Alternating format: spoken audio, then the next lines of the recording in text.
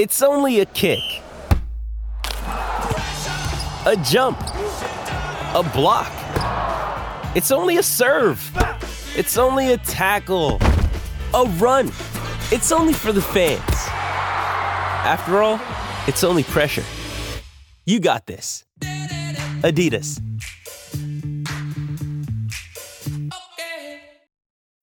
When you need mealtime inspiration, it's worth shopping Kroger, where you'll find over 30,000 mouth-watering choices that excite your inner foodie. And no matter what tasty choice you make, you'll enjoy our everyday low prices, plus extra ways to save, like digital coupons worth over $600 each week. You can also save up to $1 off per gallon at the pump with fuel points. More savings and more inspiring flavors make shopping Kroger worth it every time. Kroger, fresh for everyone. Fuel restrictions apply. With threats to our nation waiting around every corner, adaptability is more important than ever. When conditions change without notice, quick strategic thinking is crucial. And with obstacles consistently impending, determination is essential in overcoming them. It's this willingness, decisiveness, and resilience that sets Marines apart. With our fighting spirit, we don't just fight battles, we win them. Marines are the constant our nation counts on to fight the unknown. And through adaptable problem solving, we do just that. Learn more at marines.com. Another day is here, and you're ready for it. What to wear? Check. Breakfast, lunch, and dinner? Check. Planning for what's next and how to save for it? That's where Bank of America can help. For your financial to-dos, Bank of America has experts ready to help get you closer to your goals. Get started at one of our local financial centers or 24/7 in our mobile banking app. Find a location near you at bankofamerica.com/talktous. What would you like the power to do? Mobile banking requires downloading the app and is only available for select devices. Message and data rates may apply. Bank of America N.A., member FDIC. I had to go about it, write it out and find it myself. And there's some stories I can tell you. I had to fail, had to fall just for what I did well. And there's some stories I can tell you. This is the final word. World Cup Daily, Day 26. Sri Lanka playing Afghanistan in Pune, the city that I'm in. Jeff Lemon and Adam Collins with you. The show brought to you by Westfield London and Westfield Stratford City. And Adam, you are going to tell us all about what happened in this match in the space of 30 seconds. Huge game after both sides came in after big wins last week. Afghanistan win the toss and bowl, and Sri Lanka never really get going. 6 batsmen out between 20 and 40. A collapse from 2 for to 8 for meant that their last 10 overs was rubbish. Faruqi ends up taking a 4 for 34. Wickets for Mujib off the top. An excellent wrong-on from Rashid in the middle. And the chase is as clinical as it comes. 3 half-centuries. Afghanistan have won 3 from 4. And they're more than a puncher's chance of making the semi-finals. They are a chance. It is possible. It is Jim Carrey saying, you're saying that there's a chance, but there is a chance. And this one, I know we talked about this during the last couple of Afghanistan wins, England and Pakistan, and people being very annoyed at you saying that it was an upset and so on. And this is still a little bit, but less out of the 3. This is the least, because I think this was the fixture, Adam, that you could look at and identify and say, well, if there's a team that's going to struggle with the way that Afghanistan is sometimes able to really tighten up on bowling, and if there's a team that don't entirely have their act together, even though they battered England the way that they've played in their other games, this is a very winnable game for Afghanistan if they play at their best. And particularly at the halfway stage, after the first innings, it didn't feel like it was unlikely. It felt like at that point, this is Afghanistan's game to lose, and they will only lose it if they really stuff it up from here, chasing 242, batting second. It felt like they should do it.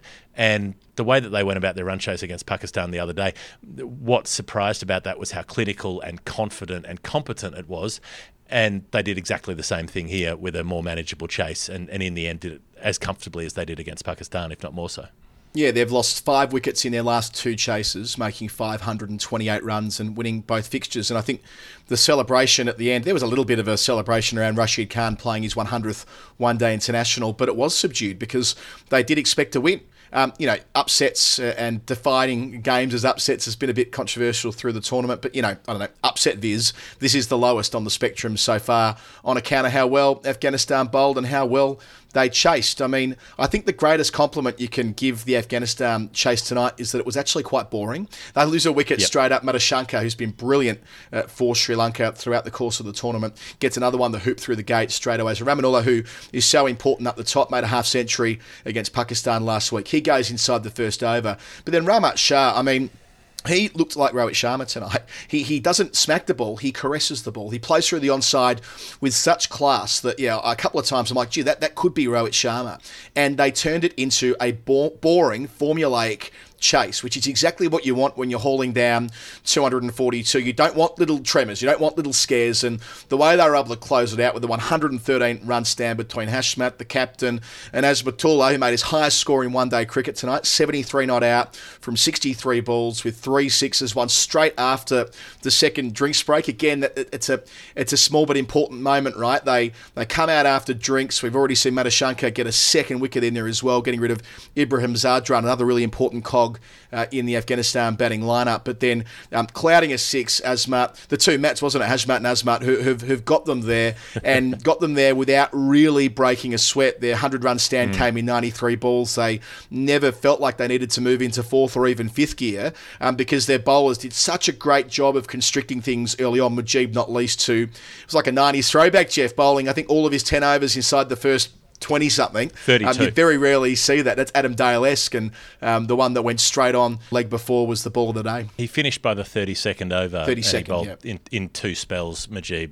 And there was some really clever planning and captaincy today, and selection as well. This is what I liked. So, yeah, the run chase was good. The run chase was clinical and all the rest of it. That win's set up in the first innings, and it's set up in the planning stages. And this is what excited me most about how Afghanistan went about their game today. So that Pakistan game in Chennai, they'd identified that Pakistan had a problem with left-arm wrist spin.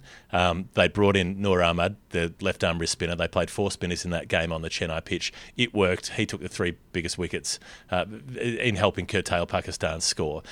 They changed that up for this game. They didn't give in to the temptation to say, well, he's taken wickets, so you have to keep him in the team. They brought back Fazal Haq Farooqi, the left-arm quick, who they'd left out the previous game. The perfect swap ends up, as you say, like bowling that incredibly parsimonious analysis by the end of the game, gets through his 10 overs and picks up 4 wickets along the way, 4 for 34, the right pick. And then I think it was, I don't know how much of this was planned, because we've seen Mujib at times. He didn't bowl his full overs against Pakistan. We've seen him come back a little later in the innings at times. This time around, like you say, bowled him in 2 spells, finished him up by the 32nd, but he took key wickets in that second spell. So he gets rid of Kusal Mendes and he gets rid of Samara Vikrama. Two of the two who've been most consistent in making runs for Sri Lanka through this World Cup. And I don't know if Hashmatullah was going on gut to keep him on at that point, but kept him on, bowled his full 10. And that was after the Afghanistan bowlers had been able to suppress the score, up until the halfway mark of the innings. That only made Sri Lanka had made just over half of the runs they would end up making. So they were 125 off the first 25 overs, and they'd been suffocated effectively, and they weren't sure whether to attack and how much to attack and all the rest of it. Afghanistan played on that and used Mujib to really, really press that scoring rate down up until that 32nd over, and then the others were able to take over and see it through. Yeah, so they went from 134 for 2 to 185 for 7, and that's that squeeze you're referring to. And Mujib just outbowled the other mystery spinner, right? Tikshana, who's been light on wickets through the comp, and Mujib just looked more threatening. That Samara Wickrama dismissal I referred to before, that was 60 mile an hour or 94 kilometres an hour in new money or something like that. Didn't pick it at all off the pitch. And how could you? With that action, it's so difficult. The 3 different deliveries that he seems to cycle through in every over, Mujib, when he's on, he's so difficult to play. But they kept the stumps in play. I mean, Fazal Haq Farooqi's first wicket, getting rid of Dimith Karunaratne, the player we've invested so much in over the journey, Jeff, on the final word. But it was one of 4 dismissals that were bowled all leg before, and then you fold in the 2 run-outs, the direct hit run-out that happened at Shamira, who was into the squad and into the side today. That was Ibrahim Zadran, and the one at the very end, Rajitha, in the final over. So they don't bat out their overs, and you don't want to read too much into this, but not batting out your overs can often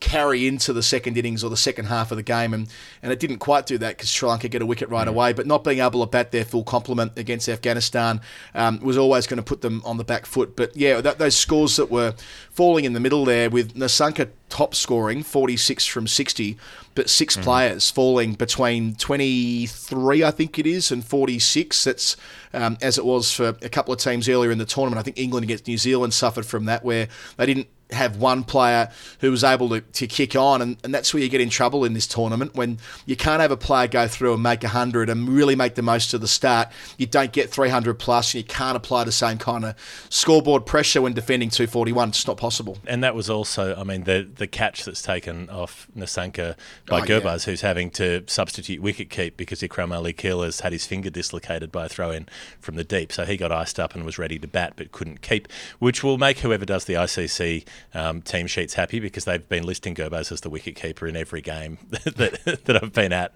that Afghanistan have played. He's now the backup keeper with Ikram doing that job.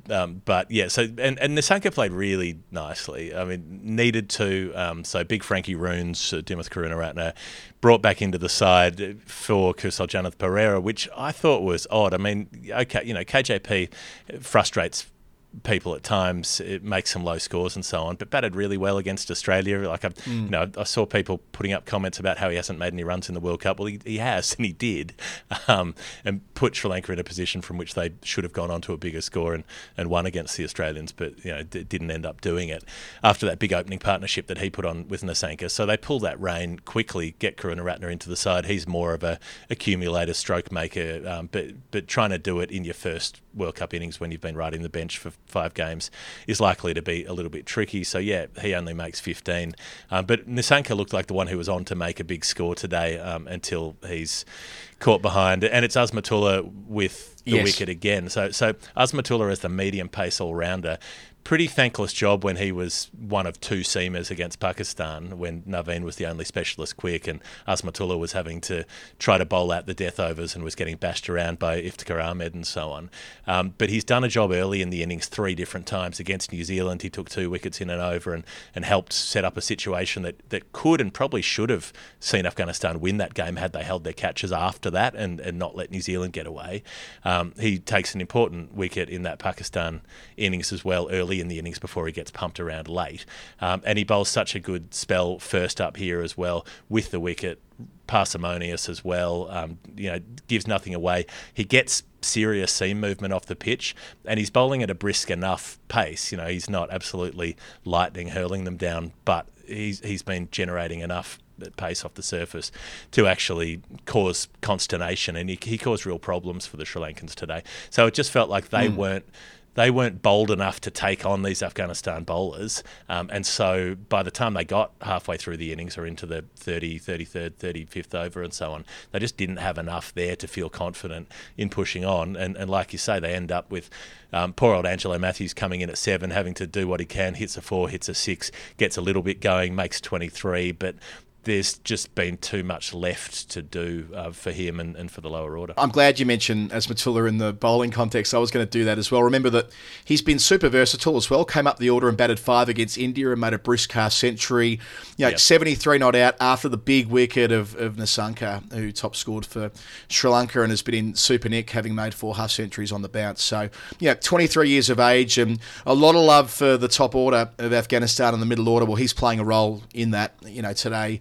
Helping close it out in that great partnership, and seems like he's got a really high ceiling as an all-rounder and balances that Afghanistan side perfectly. The other side of the coin is that Sri Lanka worked really hard to get themselves into a position where they controlled their own destiny again. They dropped the first 2 games, albeit batting at a run rate that meant that their net run rate was in okay nick. Then they win the next couple of games, including a biggie against England. But dropping this one means the probability of them reaching the semi-finals, well, absolutely everything would need to go right for them. So they've, in one day, gone from being maybe the side most likely to dislodge one of the top 4 to yet another also ran in this tournament. So, the batting's not been good enough, and that's been consistent after the first 2 games. Weirdly, when they started winning, their batting wasn't quite as convincing as it was earlier in the competition with how they were batting then and scoring over 300 a couple of times. So, I would say that they've got next. I'm just taking a quick peek down the page here.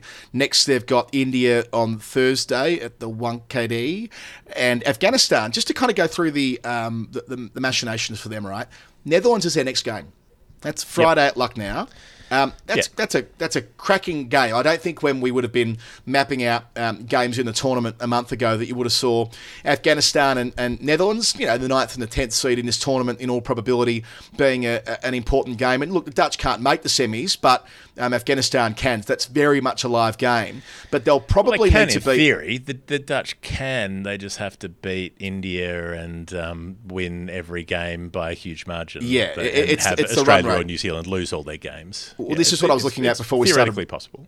Yeah, before we started recording, I took a look at this, and the issue that everyone else has got outside the top 4 is net run rate, right? And Afghanistan fall into that boat as well. They're about 2 full runs off reaching Australia or New Zealand on that measure, acknowledging that South Africa have only dropped 1 game and India are effectively already through. So for Afghanistan, they'll need to beat the Netherlands, and they'll probably need to beat Australia and South Africa. And if they do that, they'll have bloody earned it. If they go 6-3 from here, they've won 3 of their last 4. But if they go off and win their last 6, to rattle in, or it would be their last 5, wouldn't it? Won 3, the last 5, but 6 of their last 7 to make it through to the semi-finals. They'd be a very worthy member of the Final 4. It's improbable, but with a couple of weeks to go in the group stage, all you can do is keep winning and trying not to make net run rate part of it. And I know they finished it in a bit of a hurry this evening to win in the 46th over, and that was commendable. But I think for them, it's less about that, and just got to get on one hell of a roll. And look, if they beat the Netherlands, there'll be no better time to catch Australia, who by that stage might be pretty much locked away in the semis themselves. And if the Dutch beat Afghanistan, then they end up with 3 wins minimum, which again wouldn't be something that most people would have tipped to happen before this tournament. We talked on the Daily Show, I spoke with Daniel about the Champions Trophy places in a couple of years' time and the prospects of qualification for that, the fact that Bangladesh and England are 9th and 10th on the table at the moment, so they're in the positions to miss out on that tournament. Whether it goes ahead is another question. In theory, possibly Afghanistan could still end up with 12 points, or could end up with 10 in a net run rate battle. Australia and New Zealand are only on 8 points at the moment, and it's possible, not probable, but that both one or other of those teams could lose all of their remaining games and only have 8 points. Who knows? New Zealand have to play South Africa in a couple of days. We're doing the coverage of that game here in Pune as well. So, if they got smashed up by South Africa, who knows what effect that would have on New Zealand going into their last couple of games where they play Pakistan and Sri Lanka, which won't be gimmies by any stretch. So, we know what's more likely to happen, but we also know that the things that we've already seen happen in this tournament were unlikely and yet have taken place, which is one of the things that so often happens in sport, is that the unexpected result takes place. So Afghanistan have at least put themselves in that position to be able to do something, or to have the opportunity to do something really significant, and it's come off the back of really clear, calm, composed cricket over their last couple of matches, and that's the most satisfying thing to see from that team, is just how cleanly they've gone about winning their last couple of games. Yeah, and just on that Champions Trophy piece, that's not for nothing, right? Like we've started to hear that enter the conversation since Shakib Al Hassan rather said it a couple of days ago. More on that on the weekly show that we'll record tomorrow. But for the Dutch, I mean, they could end up in the top 7 here if they beat Afghanistan and things sequence the way they wish it to. Indeed, it could be that Afghanistan and Holland both make that top 7. Now, of course, that tournament's not going to happen, right? Let's be realistic here. It's scheduled to happen in Pakistan. India will not accept a tournament in Pakistan. So let's not get carried away. It won't happen. But at least theoretically, making the top 7 in this scenario and giving themselves a chance to qualify, that would be a really cool thing. So, I think that's just about everything I wanted to get through in the main body of the show, Jeff. I had something else here, but you know what? One more thing. Yes, last week when Afghanistan beat Pakistan, and it was it felt like it was more jeopardy towards the end, although they finished it around the same time in the chase. Yeah, we spoke of how playing a lot of one-day cricket provides them the chance to win games that are tough like that. Exactly the same here. Like Afghanistan, if they were a side that didn't play quite so much high-level one-day cricket, they wouldn't have waltzed to 242. They would have been hard-held at best. So again, it's just a reminder that playing lots of one-day cricket means that when you reach a global tournament, once you're in the qualification, bearing in mind there'll be 14 teams here in 4 years' time, and we want all 14 teams to be able to beat each other. The only way that's going to be possible is if all these 14 teams keep playing plenty of this format over the next 4 years. All right, Jeff, on that note, let's move along to the final word, Hall of Fame. This episode is brought to you by Shopify. Whether you're selling a little or a lot, Shopify helps you do your thing, however you cha-ching. From the launch your online shop stage, all the way to the we just hit 1 million orders stage. No matter what stage you're in, Shopify's there to help you grow. Sign up for a $1 per month trial period at shopify.com/special offer, all lowercase. That's shopify.com/special offer. This episode is supported by FX's Clipped, the scandalous story of the 2014 Clippers owner's racist remarks captured on tape and heard around the world. The series charts the tape's impact on a dysfunctional basketball organization striving to win against their reputation as the most cursed team in the league. Starring Lawrence Fishburne, Jackie Weaver, Cleopatra Coleman, and Ed O'Neill. FX's Clipped, streaming June 4th, only on Hulu. The Final Word Hall of Fame for the most final word moment of the day, as ever, is brought to you by Westfield London, Westfield Stratford City, where they're more extra and they're less ordinary. I did a talk today, Jeff. That's why I'm dressed, in a shirt and jacket, where I was introduced that way.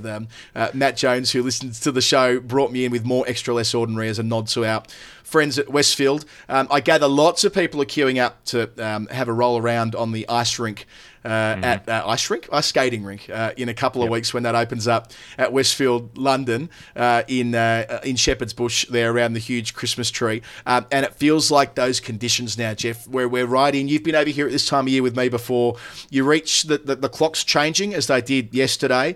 My children are waking me up at 6 a.m, which is a function of the sun coming up a snifter earlier. It's very dark in London now when I'm recording this, and it's bloody cold outside. It feels the right time to get the skates on. Don't like it. I don't like the sound of any of those things except for the ice skating bit. Why not? Why not Stephen Bradbury it up? If you're in London, get yourself a ticket. Just Google ice skating Westfield. You'll figure it out. There's a link in the show notes. There's a link in the show notes to the ice skating. Make it easy for yourself. Click that and go along. It's going to be really lovely. I'm going next week. Hall of Fames. I think just Sri Lanka's entire fielding effort has to go into the Hall of Fame for being generally shithouse with occasional bits of almost brilliance. A word for poor old Patam Nasanka, who, as we said, batted really nicely and didn't get the rewards in the form of a win, and also almost pulled off one of the best catches you'll see, sprinting in from square leg late in the piece when Afghanistan needed, I think it was 21 to win at that point, and probably weren't going to stuff it up, but who knows, if somebody takes a screamer of a catch, maybe you get things going. Flying through the air, full forward dive, those difficult ones diving forward, got hands to it and just couldn't quite hold on, but it was full commitment. And then also the fact that Afghanistan win the match on another dropped catch that's slogged out to deep mid-wicket, that goes spiralling out there and gets put down as they run through for the winning single with one to win. And also, was it Madashanka who tried to throw at the striker's stumps and missed by about 10 yards and gave away a run to fine leg, which only got saved because they happened to have fine leg fine enough to cut that off. Otherwise, it would have been 4 overthrows from the bowler's own arm. God, they were all over the place at times tonight. Sri Lanka's dive at the end, Jeff. I know you weren't doing this game, but Cam and I were. The Sri Lanka-Netherlands game, which was last week, or the week before possibly. He did exactly the same thing then, flying through the air in a way that he didn't need to. His heels kicked up higher than his body, above the perpendicular, like Temba Bavuma when he executed that run out at the Wacker all those years ago in a test match that you and I were covering. Doesn't need to. He gets to the contest quickly enough to avoid the huge dive in the air and did himself no favours, and it felt almost fitting that they lost the match on a misfield or a drop catch. The opposite of that, we've made a lot of the Netherlands notes in the pocket and how they're leaving nothing to chance, and we've really admired that. Same with Afghanistan. Now, I know there's been a bit of piss taken out of Jonathan Trott's whiteboard through the tournament, but and I know it's pretty basic, 10 overs, 50 runs, 20 overs, 100 runs, 30 overs, 150, etc. Well, today, the last ball of the 10th over, they hit their 50th run, and the last ball of the 40th over, they brought up their 200th run. So they are playing to a plan. They're leaving nothing to chance, and the big smile on Jonathan Trott's face as they, systematically worked through that chase was brilliant to see tonight. Other nominations from me, Jeff. Frankie Runes is back, your man. He's got to get them in the pool, though, doesn't he? Get in the pool, Frank. Get them in the pool. There is only one way to sort out this Sri Lankan team. I don't think you've been swimming enough. I don't think there's been enough aquatic activity. We need some Esther Williams shit. We need some mermaids. We need some choreography. You need to shoot from above, do the zipper thing with everybody's legs. Get the ropes and the ribbons in there if you have to. Combine it with some rhythmic gymnastics. Whatever you need to do, Frank. Get them in the pool. That's the only way Sri Lanka will sort this out. Speaking of rhythm, I really enjoy Fazal Haq Faruqi's wicket celebration. We've been doing this thing at home. I dance in the kitchen with Winnie a lot, and I tell her to dance like a tree, and she gives it these ones, swaying her arms above her head. That's exactly the celebration we see from Fazal Haq whenever he gets a wicket. And just another commentary thing. I love the way that Aaron Finch is talking about Afghanistan when he's doing their games. Like, it's easy being a former player, a former grade of the format in Finch, coming in and being like a little bit too cool for school. We do see that with TV commentators from time to time. Finch, on the other hand, is thoroughly invested in, you can see he's doing his homework, right? That's the first thing. And kind of embracing the joy of a side like Afghanistan going on this run. We said last week, we know the Afghanistan picture more widely is a complicated one, and we've recorded many shows on that, and I don't want to sort of diminish that point, but just focusing on the cricketers themselves, Aaron Finch is all over that, and may his commentary career be as illustrious as his cricketing one. And one more point for me, which is that I really enjoyed that their bowling performance wasn't built on Rashid Khan today. He played his 100th ODI for the country today, and I think he would have been really pleased that they got a clinical win with him taking 1 for 50 off his 10, rather than him having to take 6 for 25 in order to make that same result happen. The win, Naveen ul-Haq didn't even bowl out his full overs, bowled 6.5 of them. The fact that bowling performance is predicated on, yes, Mujeeb, who is a freak show as a spinner who bowls in the power play and goes at less than 4 and over in the power play across all of his ODI career. But the fact that it was built on Fazal Haq, the young left arm quick, and on Azmatullah, the all-rounder, I think that's hugely significant as well, that when you've got your next tier of players and in your next age bracket and your next level down in terms of those expected to be the stars of the show, when those players are winning games, that's when you're a really good cricket team. And Rashid still found time to bowl a beautiful googly, go through the defences of Dan and Jay. Only appropriate. And the love for Rashid as well in the post game. You can see that he remains the heart and soul of that side, and he's been described as Afghanistan's first cricketing superstar before, and that's a fair assessment. He was he played his role in his milestone game. The match tomorrow, match 31, is Pakistan up against Bangladesh. So Pakistan absolutely have to win that to have any chance of progress, as slim as it is. Then New Zealand play South Africa, where you are, Jeff, in Pune on Wednesday. So that's that. This has been the final word. Day 26, Afghanistan 3-4. Let the good times roll. Our coverage for Westfield London and Westfield Stratford City, more extra, less ordinary. Good night. Bye. That'll be the same we've been doing for centuries. Sorry if I ran out to empty, wrote this so you know what I meant here. I had to go about it